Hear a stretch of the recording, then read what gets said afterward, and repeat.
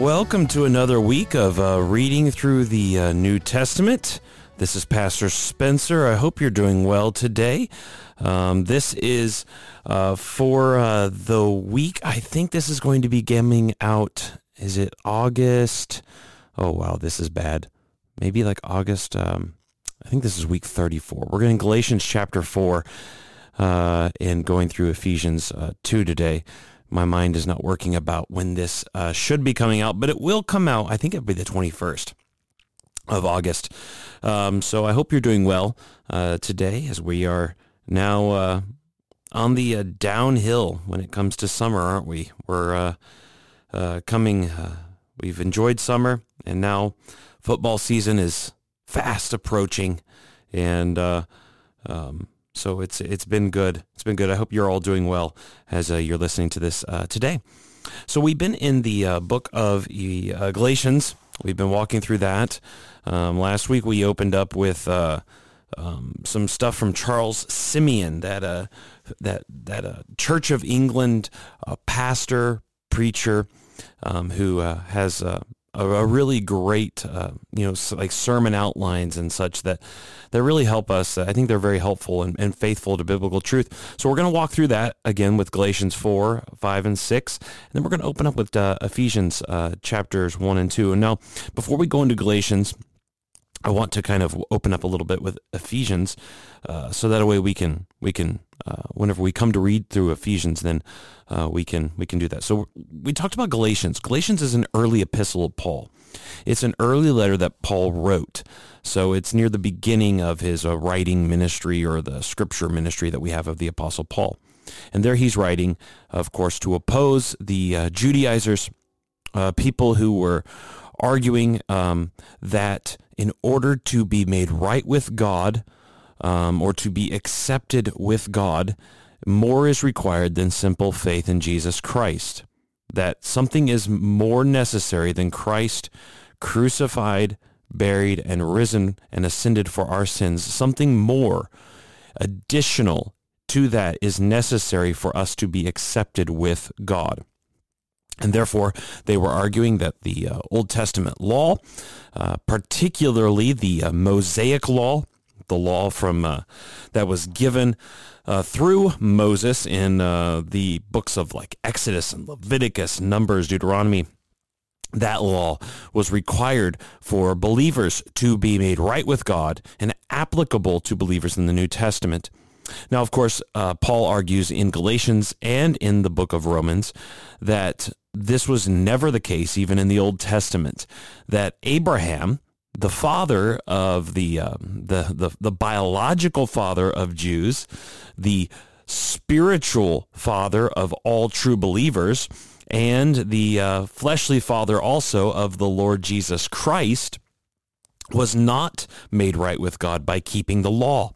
In fact, as Paul points out, the law came after 430 years after Abraham.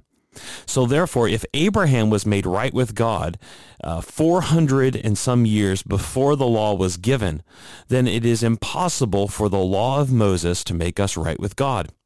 In fact, he argues that the law was given not in order to say, now be made right with God by doing these things. In fact, the law was like a tutor, almost like a, it was not, I don't want to be, it wasn't, it was a very strict teacher. There was a strictness because the law was like a teacher meant to teach Israel, to teach them that they could not keep the law and that they needed Jesus Christ to save them from their sins. They needed somebody to come and to take away the curse of the law because of their lack of obedience to it. So because they cannot obey the law, they needed a savior to take their place, to take the curse of the law upon them so that they could be set free. And that's been the whole argument of Paul, is that you don't actually understand the Old Testament itself. Salvation has never been that way. And so I think it's very important for us to realize that, by the way.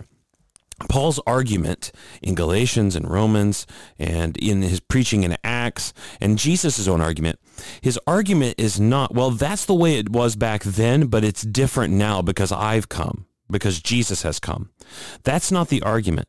The argument of Jesus and Paul is, you have misunderstood. If you think that you can be saved by doing the law, you've misunderstood the Old Testament. Have you not read the Old Testament? And so they're actually saying, no, it's never been by keeping the law. In fact, the law was given to lead us to Christ as a tutor, to instruct us, to show us our need of the promised Savior to come. And that's why the Abrahamic covenant ultimately is a Christ-centered covenant, because he says it was made to Abraham and to his offspring, to his seed. And Paul interprets that and says, this primarily to Abraham and to his seed does not say seeds, plural, but seed, singular, therefore referring to Christ. Therefore, Paul's entire argument is Christ was promised and in a sense present in the covenant with Abraham that preceded the law. So Christ comes before the law even. And that's what his argument is. The promise of salvation in Christ has always been the way people have been saved, whether that be with Abraham, Moses, David, or us today. That is Paul's argument. That is what he's saying. Now in Galatians chapter 4, as we open up now, he is continuing on to teach them this. And now I guess I got kind of sidetracked, didn't I? Because I was going to teach us a little bit about, I was going to walk through about Ephesians. So Ephesians, the Galatians, that's what a Galatians is. Now Ephesians later on is, as we're going to go to, is again written by Paul, but it's written by Paul later on in life, about the year 60 or so. And he's writing it from prison. So Paul is writing the letter to Ephesus from prison, and this seems like it may have been a letter that was passed around or directly written to Ephesus, and we really don't know exactly the reason why he wrote this. We know what he wrote, but we don't know what prompted him to write this. There's no clear occasion like there is in the book of Galatians where we see heresy being taught, and so Paul responds strongly against it. The book of Ephesians, we're not really told why he wrote it. We're not really told the occasion. But we do know, as one New Testament introduction says, that it was the purpose here is to declare and promote cosmic reconciliation and unity in Christ. Paul is going to show how everything, whether it be in the heavenly places, in eternity past, or in our salvation now, whether it be Jew or Gentile, Old, New Testament, everything finds its focal point and connects to Jesus Christ. Everything is unified and brought together in him. That is what he's going to preach to us. Now, this book was actually John Calvin's favorite. So the book of Ephesians was, and actually he has a book of not simply his sermon, his commentaries, but Calvin also has, there's a book of sermons that you can buy, I think from Banner of Truth Trust if you wanted to, on his sermons on Ephesians. They're Charles Spurgeon, the great Baptist preacher, thought of them very highly. In his book on commentaries, he lists Spurgeon's sermons as one of the top commentaries on Ephesians and says they're priceless. And actually the great Scottish reformer, John Knox, you may have heard of him. He was during the Reformation, John Knox was a very important figure, a very important preacher in the church in Scotland. And actually, I think I've heard it said, right, that he, on his deathbed, wanted Calvin's sermons on Ephesians read to him. So that's how valuable they were. But this is Calvin's favorite book. And so really, if you want to look at the outline of Ephesians, really there's, apart from the opening of the first two verses, it really breaks up between the first and three chapters each. The first three chapters are really Paul talking about all of the what we have in Jesus, what God has done for us. Then, beginning in chapter 4 all the way through chapter 6, Paul is then going to talk to us about, in light of what God has done for us, here's how you now live and walk. Here's what your life should be characterized by. So that's what we have in Ephesians. Okay, now let's begin looking here at the book of Galatians chapter 4. So the first thing I want to read from Charles Simeon is based off of Galatians chapter 4, verse 6. Galatians 4, verse 6, let me turn to it. It says here, and of course, Paul is making this point that he says in verse 4, but when the fullness of time had come, God sent forth his Son, talking about Jesus, obviously, born of woman, born under the law, to redeem those who were under the law, so that we might receive adoption as sons. And because you are sons, God has sent the Spirit of his Son into our hearts, crying, Abba, Father. Abba, Father. And so here, verse 6, the Spirit of his Son into our hearts. Simeon has a section here where he talks about the Spirit of adoption. What does this mean? What is Paul talking about? What is this idea of God's put his Spirit into us, having saved us from our sins because of Christ alone?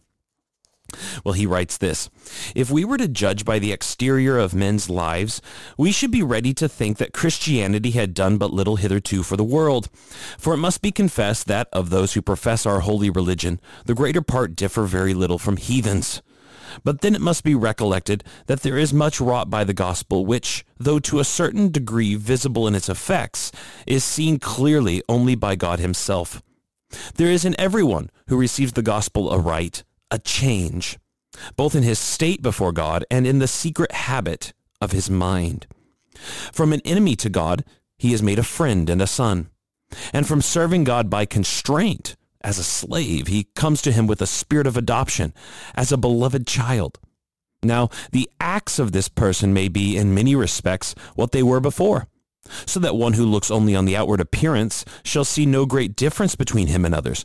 But God, who has made all this difference, discerns it, and appreciates the obedience that is paid to him, not according to the mere act, but according to the motive or principle from which it flows.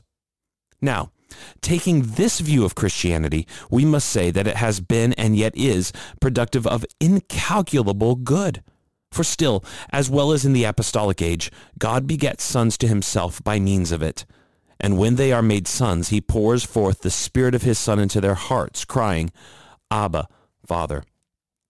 So, right away, what he's saying is the difference in the believers and unbelievers might not necessarily be what you see them do, because unbelievers can do seemingly good things, but he says it seems to be from what is inside, that inner motive. Why do you do it? What is that secret habit of mind that God sees that you and I might not see? He says this, in illustration of these words, first of all, he says, I will show, first of all, the relation which every true Christian bears to God. Every Christian, from a rebel and an enemy, becomes a son.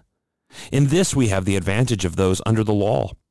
The Jews, though God's peculiar people, were not his sons, but his servants.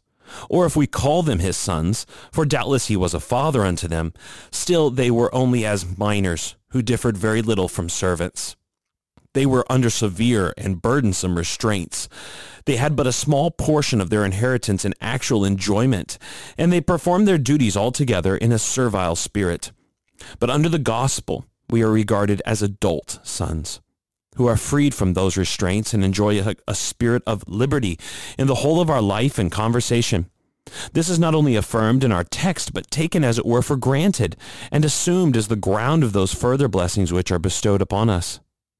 And to this we are introduced by our Lord Jesus Christ. He has redeemed us from that bondage in which we were once held. Though as Gentiles we have never been bound by the ceremonial law, we have of necessity been subject to the moral law, which is equally binding on every child of man. And under that we have been exposed to the most tremendous curses for our violations of it. But the Lord Jesus Christ, by his obedience unto death, has both fulfilled its demands and suffered its penalties for us, and has thus freed us from it as a covenant, and has brought us into a better covenant, the covenant of grace. Hence it is that we receive a spirit of adoption. For in this better covenant, God grants all the blessings of salvation to us freely, whether we be Jews or Gentiles. And as soon as ever we believe in Christ, admits us into his own family as his beloved children. Thus are we brought to God in the relation of sons, and have all the benefits of children conferred upon us. Now, he's highlighting there right away, right? Our status, the spirit of adoption. We are the sons and daughters of the living God. That is a great privilege, isn't it? The Old Testament saints, though believers truly were the sons and daughters of God, as Paul says in Galatians earlier, he says they were like children who are underage. They were, and in that sense, they were a little different from servants. You couldn't tell the difference between a servant and a minor. But now that we've grown up, he says we see the difference between those who are truly slaves and those who are the true children of God. He talks about the privileges that we have by the Spirit. He says, first of all, the liberty of access to him. He says the Jews dared not to draw nigh to God within the limits that were assigned them, whether on Mount Sinai or in the temple. But at the death of our blessed Lord, the veil of the temple was rent in twain to intimate to us that now there was opened for us a new and living way into the holiest of all, even for every child of man, and that the nearer we came to God's mercy seat, the more certainly we should find acceptance with him. Secondly, we have boldness to spread our wants before him. To the Jews there were many things which, however they might desire them, they dared not ask. Korah and his company were consumed for affecting the priesthood and presuming to offer incense to the Lord. But to our request no limit whatever is assigned, provided they be in accordance with God's will and have a tendency to advance his glory. With these obvious and necessary distinctions, we may ask what we will, and it shall be done unto us. However wide we open our mouths, God will fill them. If we are straitened at all, it is in our own bowels. We are not straitened in God, for he is both able and willing to do for us exceeding abundantly above all that we can either ask or think. Thirdly, we also have confidence in his care. He says, a servant may hope for kind attentions from his master in a day of necessity, though still to a very limited extent. But a son is assured that whatever relief his father can afford him shall be readily bestowed. His necessities may be great and his troubles of long continuance, but he has no fear that the tender sympathy of his father shall fail. Now this is what a spirit of adoption gives to every true Christian. He knows in whom he has believed, and that he is both able and willing to keep that which he has committed to him. He knows not indeed how God shall interpose for him, or when, but he is persuaded that God will never leave him nor forsake him, but will make all things work together for his ultimate good, and cause his light and momentary afflictions to work out for him a far more exceeding and eternal weight of glory. Hence, without doubting of a happy issue to his affections, he casts his care on God, who careth for him. Lastly, we have an assured expectation of our inheritance. He says this, Simeon writes this, of this a servant can have no hope, but a son knows that he has a title to his father's inheritance, and that his father has assigned it to him in his will. But stronger far is the Christian's assurance of his title to heaven and of his ultimate possession of it. God has promised to him not grace only, but glory also, and has begotten him to an inheritance incorruptible and undefiled, and that fadeth not away, reserved in heaven for him, who is also kept by the power of God for it. And who shall rob him of this inheritance? Who shall separate him from his Father's love? He can look on the innumerable hosts of men and devils and boldly defy them all. The Spirit of adoption, which enables him to cry, Abba, Father, assures him of the victory, and is to him a pledge and earnest of his future glory. That's really good. The spirit of adoption.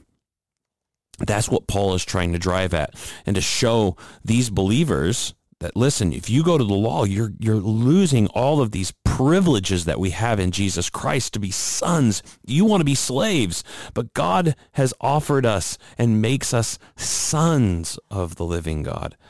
And look at all the things we have: confidence in his care and a assured expectation of inheritance, to know that we can come near to him. Don't lose those things. Next, in Galatians chapter 5, verse 1, he continues on this whole idea of freedom and what we have in Jesus as the adopted sons. And he says in verse 1, "For freedom Christ has set us free. Stand firm, therefore, and do not submit again to a yoke of slavery." Simeon writes on this. He says, "The doctrine of justification by faith is inculcated throughout all the Holy Scriptures, even in parts where we should never have thought of looking for it.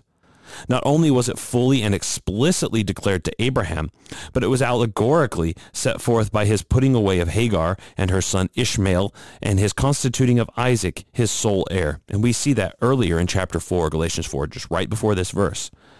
This was intended to shadow forth to us that we cannot be saved by the legal covenant, the covenant of works, but that we must embrace and be saved by the new covenant, the covenant of grace.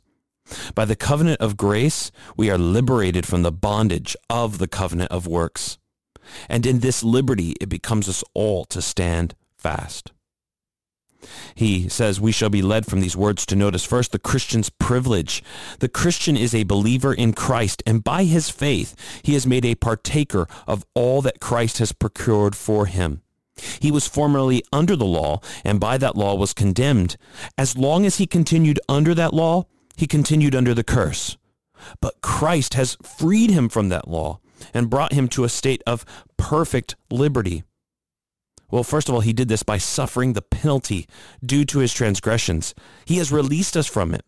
Simeon writes, "Christ became the surety and substitute of sinful man." Did we owe a debt which it was impossible for us to pay? He discharged it for us, even to the utmost farthing. Were we under the curse of the broken law? He became a curse for us and endured all that was due to our sins.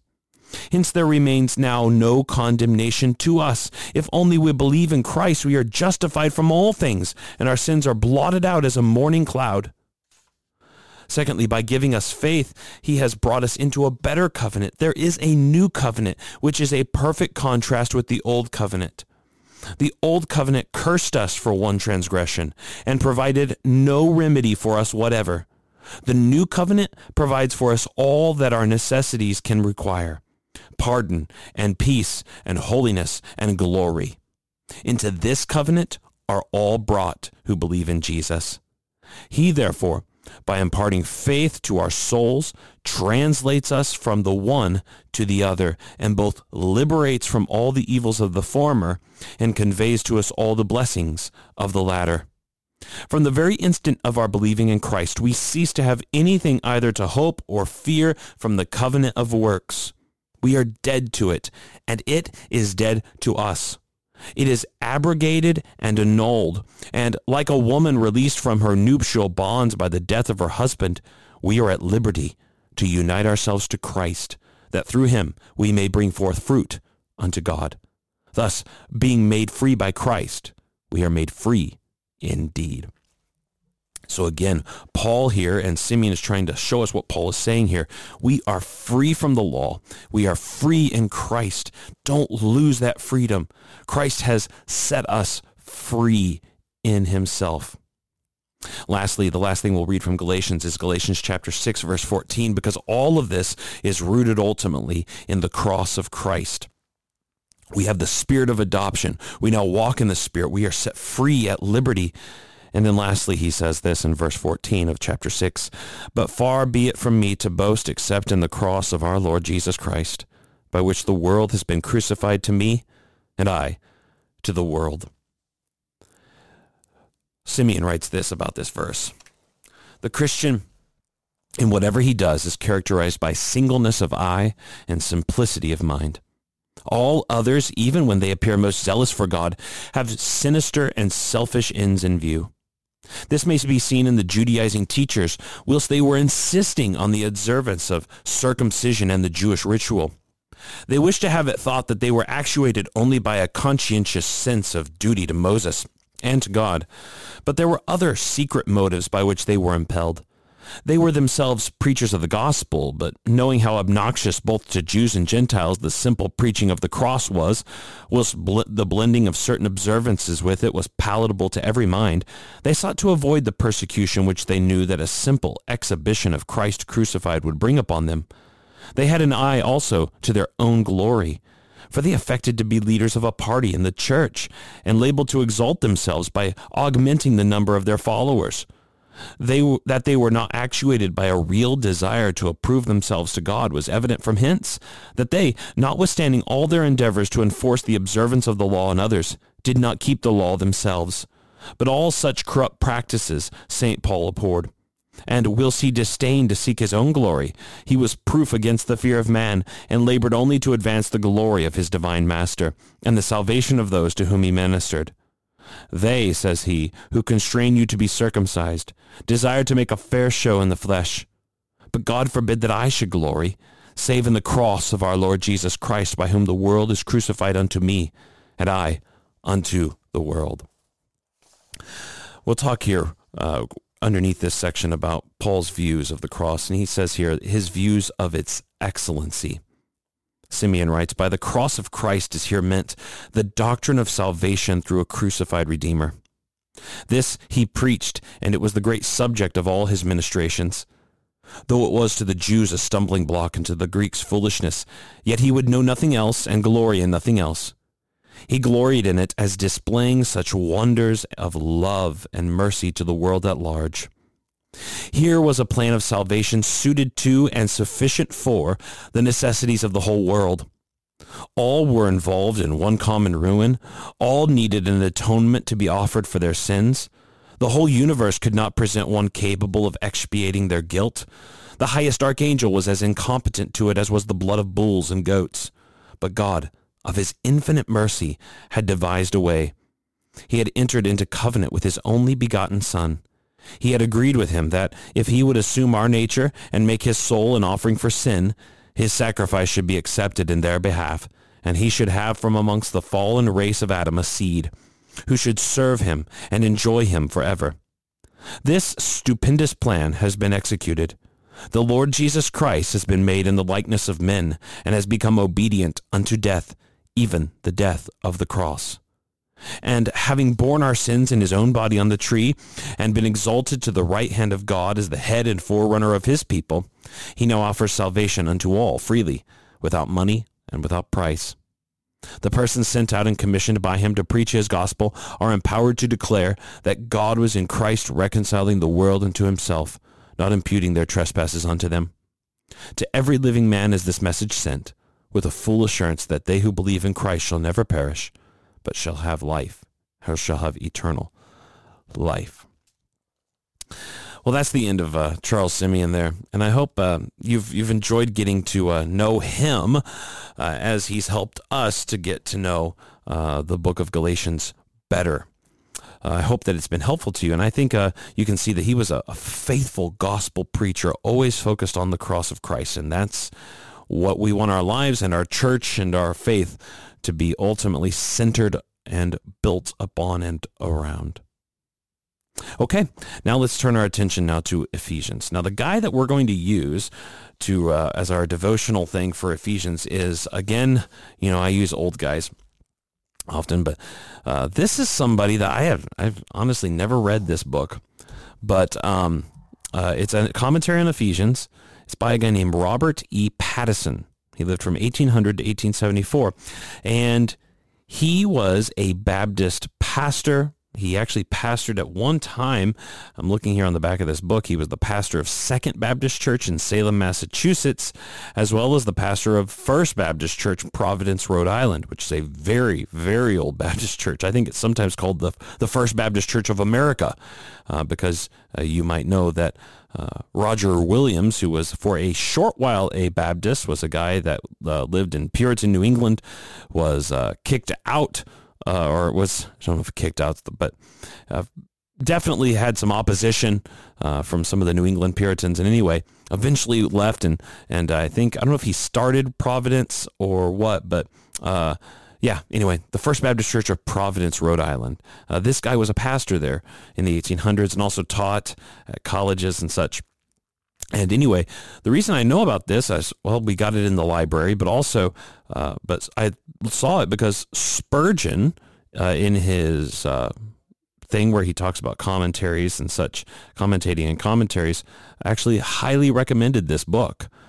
So it's a book that's not too thick, actually. So we're going to use it to help us kind of understand Ephesians from an old Baptist brother from the past. Okay, so Robert E. Pattison. This is available in the library too if you're ever needing something to look at for Ephesians. It's a blue book. So I want to, Paul, of course, opens up in chapter 1 with a very long sentence, right? It's, you probably, maybe you've heard that verses 3 through 14 are actually just one long sentence in the Greek text. We break it up to help us understand it in English, but it's actually one long sentence, and Paul opens up in verse 3, "Blessed be the God and Father of our Lord Jesus Christ, who has blessed us in Christ with every spiritual blessing in the heavenly places, even as he chose us in him before the foundation of the world, that we should be holy and blameless before him." And so he opens up that way. Now, I want to open up from verse 4 here. Pattison here has a section called The Scheme of Mercy, and he's highlighting verses 4 through 14 here. And so he's going to talk, he underneath here, the big topics he's got here is he's talking about how in these verses where we see about God choosing us, all these different things, he says God is the author of these provisions of mercy. So they all come from God. He's the author of them. He's the source of them. We see the plan of mercy, that it was from eternity. We see that the blessings to what we're chosen to and the reasons why God did this. So let's kind of walk through a little bit of this commentary and see what we can learn from a Baptist, a faithful Baptist pastor and teacher from the past. First of all, he says God is the author of these provisions of mercy. He says the doctrine that it is to God we owe our grateful praise for the provisions of salvation, according to the good pleasure of his will, pervades this passage and the whole New Testament. As I live, saith the Lord, the absolute Jehovah, without distinction of persons, I have no pleasure in the death of the wicked. God is love. Behold, what manner of love the Father hath bestowed upon us, that we should be called the sons of God. God so loved the world that he gave his only begotten Son. The gospel had its origin in the divine will. It was after the counsel of his own will. The scheme is according to his good pleasure, which he hath purposed in himself. Secondly, the plan of man's redemption was antecedent to the events. It was from eternity. He says this, several of the terms indicate its antecedency. Now, what the word antecedent, right, means beforehand. It was before. God had planned this before. So he didn't just Jesus didn't just show up, but it had been planned. It was part of a plan of God. He says, having predestinated them, verse 5, to predestinate is to limit in, to bound, or to define beforehand, to settle in advance that the event shall occur, and how it shall occur. When spoken of as an act of God, it means that some future event is made certain by the divine decree. In the 9th verse, in the Greek as well as in the translation, another term is employed, having substantially the same meaning, which he hath purposed in himself. The plan was conceived and resolved on or laid down in his own mind prior to its execution. It is a mental determination of a future event. In the 11th verse, both terms are employed, being predestinated according to the purpose of him who worketh all things after the counsel of his own will. That's very helpful, isn't it, as we think about the doctrines of predestination, because the word itself is clearly used here. I mean, that's the term we have, and the idea of being chosen or predestined or the purpose of God's will. And he highlights here, this was all part of God's plan and decided plan. It means God decided to carry out this plan and to save his people from their sins. He continues and says, our knowledge of the attributes of God requires us to believe that this plan was not laid in the process of duration. At some limited period antecedent to the event of our actual faith in Christ, there never could have been a point of duration when God had not chosen those to be saved. If given to his Son as the reward of his yet future sufferings, they must have been eternally given. This interprets the indefinite expression in the 4th verse, according as he hath chosen us in him before the foundation of the world. So what he's highlighting there is the fact that this choosing had to happen in eternity past. And that's quite the thought, isn't it? That God, if you are a believer in Jesus Christ, you have always been, God has always determined and eternally in himself determined to save you. And God has eternally, it's just always been that you have been given to the Son. That is just, if you just, now we can't, obviously there's a great limit where we can't fathom what that exactly means because God's mind and being is of a different kind than ours is. And it's infinite. But it does mean that we know that it is eternally given, an eternal plan. What a thought. What a humbling thought. Thirdly, he says, to what believers are chosen? What are we chosen to? And he says, what are these spiritual blessings of which those chosen are to be made partakers? Well, in general terms, they are salvation, eternal life. But the apostle in this paragraph specifies particular aspects of salvation. First of all, that we should be holy and without blame before him in love. Secondly, redemption, which is explained in the forgiveness of sins by the blood of Christ. Thirdly, that we should be accepted in the beloved. That is, God looks upon Christ, who is lovely, and for his sake treats us, though vile and unlovely, as if lovely. This includes all the blessings of Numbers. Is that Numbers 1 and 2? I'm not sure what that exactly means in the commentary. We are virtually clothed with his loveliness, not having our own righteousness, which is of the law, but that which is through the faith of Christ, the righteousness which is of God by faith. And fourthly, that we should be heirs, having predestinated us unto the adoption of children. Isn't that so? So think about these blessings that you get because of God's decided plan to choose you to this. You get, first of all, you're holy and without blame. Secondly, you're redeemed and forgiven. Thirdly, you're accepted in the beloved and thought of as lovely. Fourthly, you're made heirs. And then fifthly, he says the last object specified in this paragraph, and one which was deeply interesting to the Gentile portion of the Ephesian church, was that he might gather together in one all things in Christ, all which being in Christ are thus his, both which are in heaven and which are on earth. We are all brought together in Jesus Christ. Those are the blessings. What an amazing blessings. We're made heirs of God. We are predestinated and chosen to these blessings. We are saved unto them, and we are given them. It's a beautiful passage of Scripture, and something that really we have to deeply plumb the depths in. We really can't, can we? Lastly, he says, what moved God to such acts of grace? Why did God do this?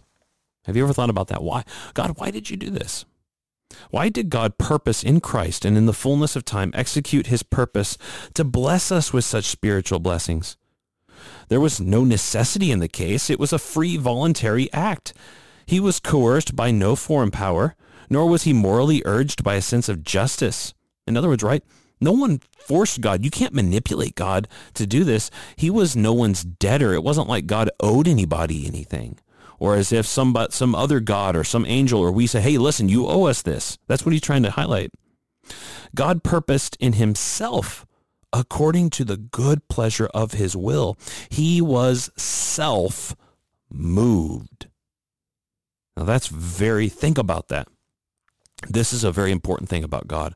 God is immutable. He does not change. He is impassible. In other words, we cannot make God experience emotional changes. He does not have emotions the way that we, he is full on compassion. He is who he is. So we cannot manipulate God. We cannot move God to compassion. We cannot move God to justice. We cannot move God to anything because he is already perfect in himself. So therefore, his free decision to do what he decided to do was self-moved. You are saved. If you're a believer, you were saved not because of anything in you. Not because God owed it to you or me, not because God owed us anything, not because God was moved to compassion even by us. But he has infinitely always been compassionate. He has always been compassionate. He was not moved to compassion. He has always been fully compassionate, and therefore he shows us who he is. His full, infinite grace and love. He was self-moved to save us. So if God chose to save us because of his self-moving, well then, nothing is going to stop him from loving us after, because sometimes, right, we're wondering, well, does God love me after I'm a believer? And, I fail him all the time. Well, God never chose you because you were lovely. He chose you because he self-moved him. He decided to do this himself. So that's why he did it. He says this general principle is taught in the 11th verse, who worketh all things after the counsel of his own will. David recognizes this principle of the divine government in his providences. According to thine own heart hast thou done all these things. In the solitude of his past eternity he purposed in himself. In the silent depths of his own infinite thoughts and feelings he foresaw our fallen race, and out of them chose a seed to serve him, those whom he would make holy in love. It was an election of grace. Now, this is very important, I think, as well, as because the doctrine of election, the doctrine of predestination, which is has been taught in the church since the Apostle Paul, has always been open to misunderstandings. And I think Paul understood that as well, because one of the things people will say, this is a misunderstanding. And it's something that we want to be honest about, right? Because some people will say, well, if you believe in the fact that God is sovereign, that he selects, he is moved and moves. I shouldn't say he is moved. He moves himself. He saves because of his own decision and plan and purpose. Well, then, does that mean that God some people will get a big head, all right, or some people are thinking, well, I'm so special, look at me. The reality is, as what he's highlighting here, it is no person can say that, well, God chose me because I am a better person than that person. Or God saved me because I tried harder than that person. Or God, the Holy Spirit opened my eyes to the text of Scripture because I tried to read the Bible harder than that person over there. Or I'm saved because I went to church and my family always taught me to do the right thing, and that person over there is not saved because, you know what, they didn't try as hard as I did. They're not as sincere as I am. They didn't decide or do this or that the way that I have. That can never be. Salvation is exclusively because of God's free favor. End of story. It has no one can boast, and Paul says that elsewhere in Romans, doesn't he? And that's what he's highlighting here, and that's what Robert Pattison is trying to teach us here. It is solely because of his grace that he does it. He chose a seed. He chose a people to be saved, to be made holy in love, but it was not because of anything in them. And that's what Moses told them in Deuteronomy chapter 7, didn't he? It is not because of your righteousness that I love you, but it's because I decided to love you. And that should humble us as well. Well, he continues, and I'm just going to summarize this real quick, but he says it was out of his own, for his own glory that he did this. He did it also because of his benevolence, his love, his goodness, the fact that he loves us as well. So that's kind of giving us a bit of a thing about when we think about God's salvation as seen in Ephesians and those opening verses, we see the overall picture of grace. Well, there's so much more we could talk about here, but one last thing I want to do is from chapter 2 here. And there's, again, so many memorable verses and important verses that we could read and think about. But here later on in chapter 2, Paul here is highlighting the fact that this salvation that has come about in Jesus Christ has been given to us not simply to the Jews, but now to the Gentiles. And we are complete and equal citizens with the Jews in Jesus Christ. And so eventually he says, remember, this is who you guys were, you Gentiles. You were aliens from the covenants of God. And then eventually he says in verse 14, he says that he himself, Jesus Christ, is our peace, who has made us both one and has broken down in his flesh the dividing wall of hostility by abolishing the law of commandments expressed in ordinances. Now, let's think a little bit here because Pattison talks about this. Jews and Gentiles made one and both reconciled unto God through Christ. This was an amazing thing back then, and it should still.